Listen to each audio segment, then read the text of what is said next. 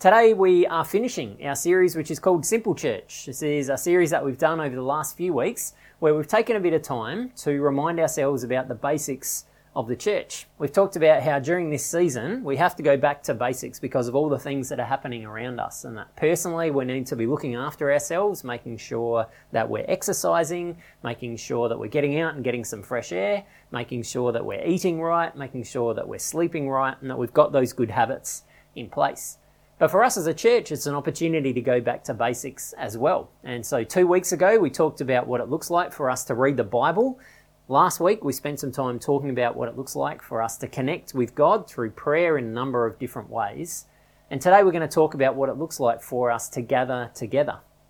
We've said that throughout the history of the church, that's what has been a part of what we have seen, that those three things have been in place through every century, through all different cultures. Those have been the key habits. And so what does it look like for us to be able to focus on them during this time? So I hope that you have been focused on your Bible reading. I hope that you've had an opportunity this last week to try some different prayer things out and have increased your sense of connection with God through all of that.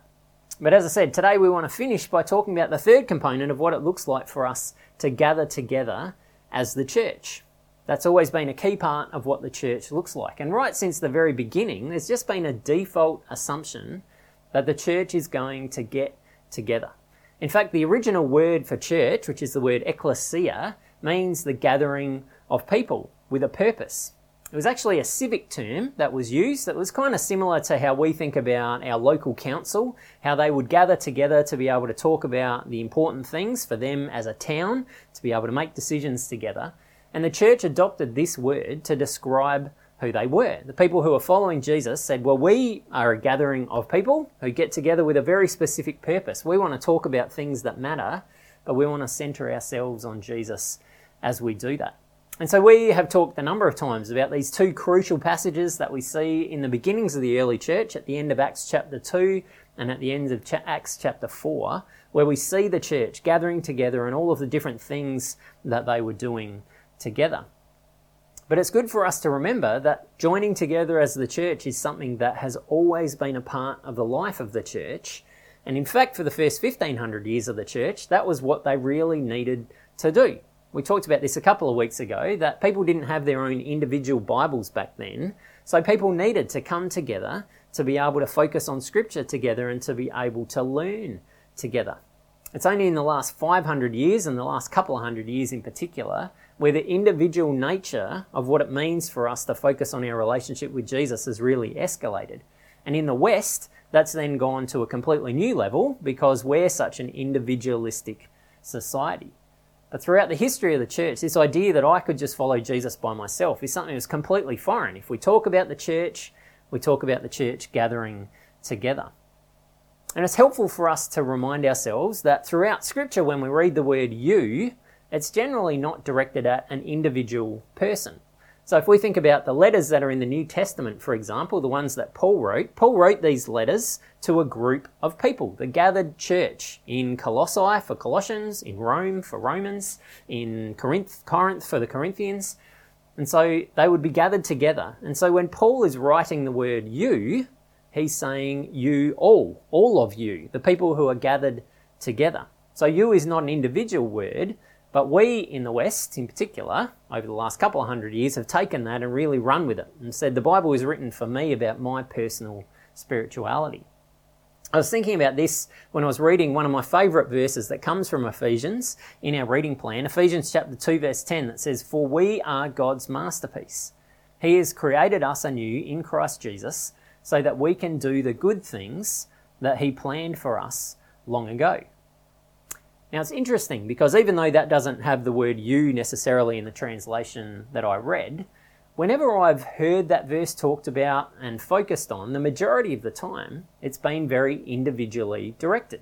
We could kind of read it this way: for you are God's masterpiece. He has created you anew in Christ Jesus so that you can do the good things that he planned for you long ago.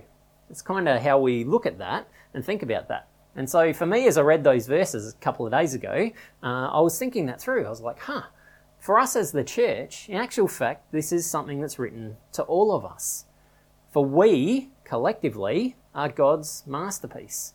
He's created us together in Christ Jesus so that we collectively can do the good things that he planned for us together to do long ago.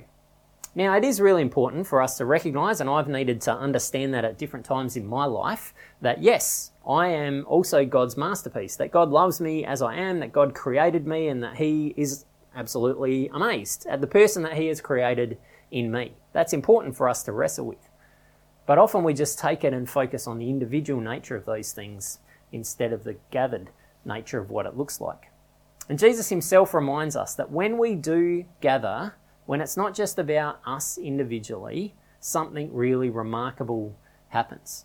Jesus says in Matthew chapter 18 verse 20, "For where 2 or 3 gather together as my followers, I am there among them." Now we believe that Jesus is with us all the time, that we can connect with him anytime, anywhere. But there's something unique that happens, that when we gather together, Jesus is there in a tangible way. Jesus is there in a significant way, that we're able to tap into who Jesus is. We're able to tap into what Jesus has got for us. We seem to be more aware of Jesus' presence with us when we gather together. So, if we recognise that the church is here so that we can gather together, that's a core part of why we're here, then what is the purpose behind why we do that? Yes, we can understand, okay, so we should gather together, but why? Well, that's the question I want you to be able to wrestle with. I want you to take some time with the people that you're with, or if you're you're watching this on your own, jot some thoughts down in the chat. But how would you describe the purpose of the church? Why would you say it is that we gather together?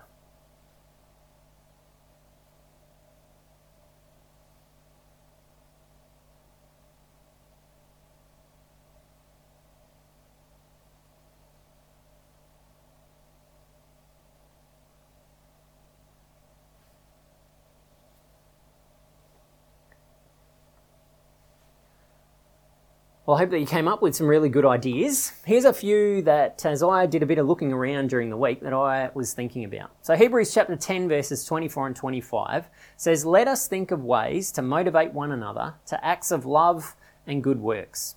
And let us not neglect our meeting together as some people do, but encourage one another, especially now that the day of his return is drawing near." Colossians chapter 3 verse 16 says, "Let the message about Christ in all its richness fill your lives. Teach and counsel each other with all the wisdom that he gives. Sing psalms and hymns and spiritual songs to God with thankful hearts." And 1 Thessalonians chapter 5 verse 11 says, "So encourage each other and build each other up, just as you are already doing."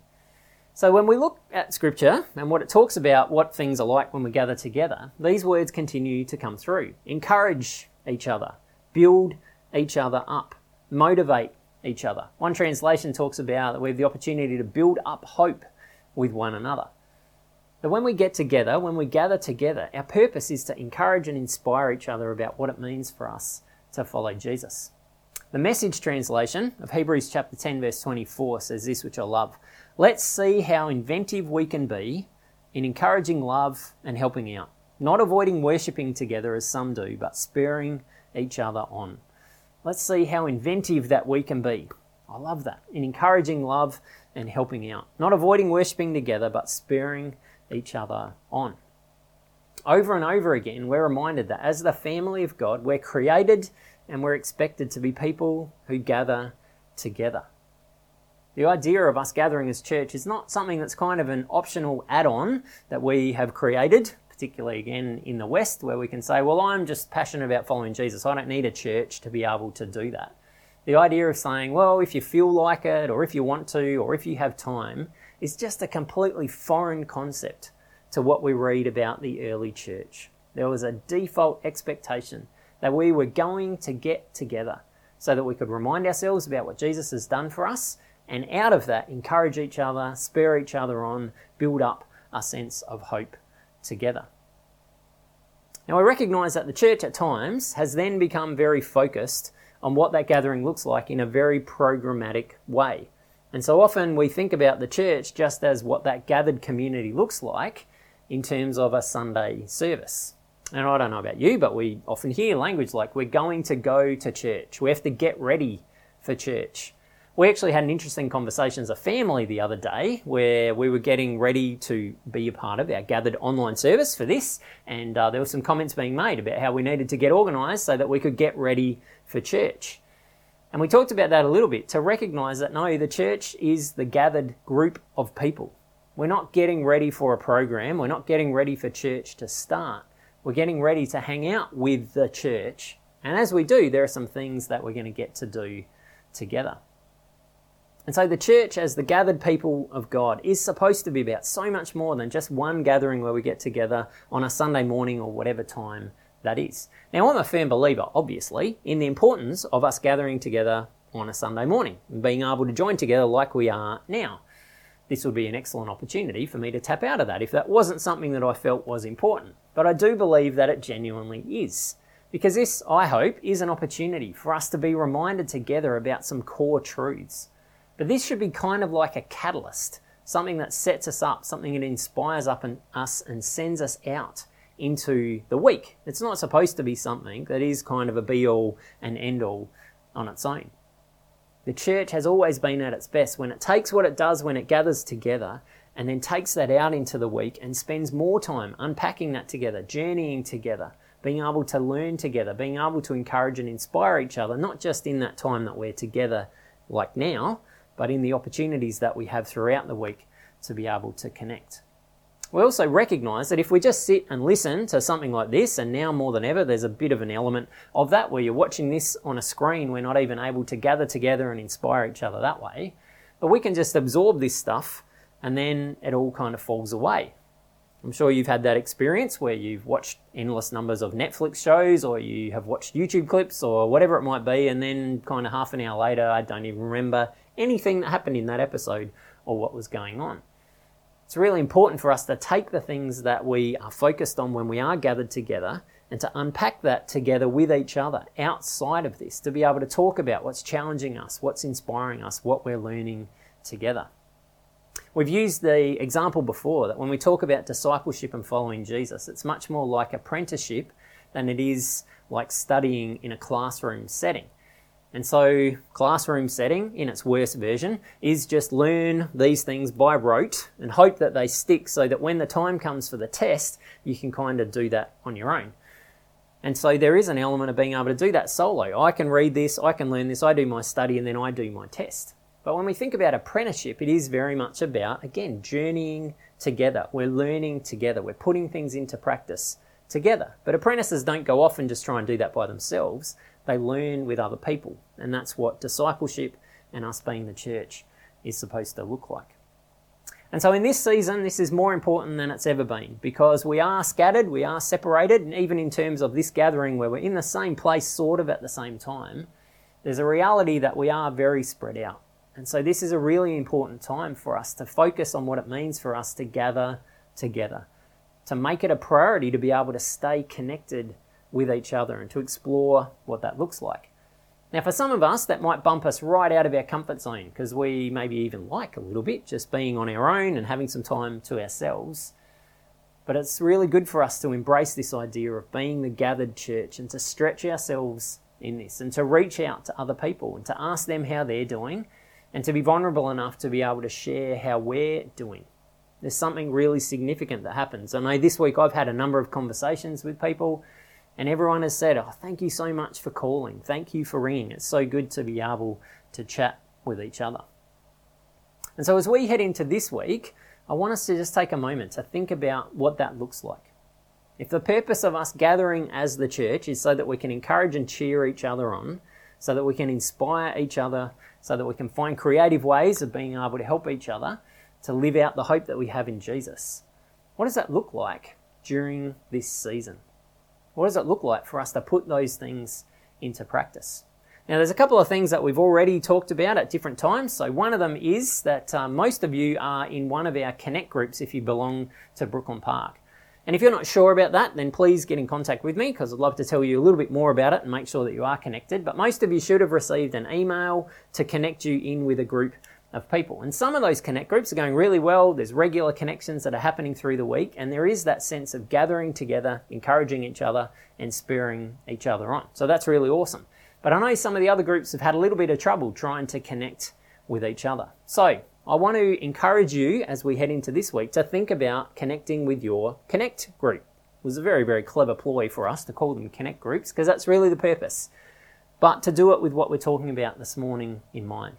What does it mean for us to encourage each other, to inspire each other, to check in with each other and to see how we're doing? But beyond our Connect groups, we've also just got the opportunity to check in with anybody else. And so who is someone that you could send a text message to, that you could send an email to, that you could give a phone call to, that you could make a video call with? Who's someone that comes to mind as you sit there right now that you would think, yes, that would be really great to be able to check in with that person and to be able to just find out how they're doing and to take a bit of time to encourage them. Now, one thing I do want to say is that some of us are doing okay, and so we're kind of like, oh, I don't really need that. And if you're in that place, then that's really, really great. I'm glad that you're doing well. That's when it's good for us to remind ourselves that the church was never supposed to be about me. It was always supposed to be about we. The church was never supposed to be just about me. It was always supposed to be about we. And so that me-centric thinking is, I'm doing okay, so I don't need this. We want to turn that around and be able to say, maybe you're one of the best people to reach out to some others to see how they're doing. If you're doing well, it's even more important for you to check in on others and just to listen and to see how they're doing. So that's what I want to encourage you to do. Take a few moments to be able to think the same as we have through the last couple of weeks about what a goal is that you can set for this week. And be really, really specific about that. Who is it that you want to check in with? When are you going to do that? And how are you going to do that? Because we are in a time when it's really easy to let things slide. Days just seem to pass and blur into one another. So be specific. Who is it? When are you going to do it?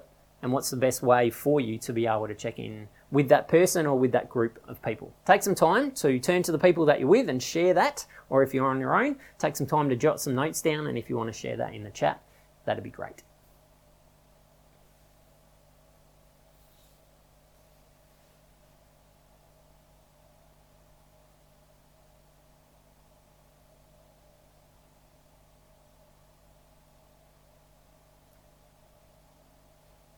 Our focus throughout this series has been what it looks like for us to come out the other side of this season even stronger than we went in. My hope and my prayer and my desire for us as a church is that as we come out the other side of this, whenever it is that happens, that we've got a greater sense of what it means for us to be the church together.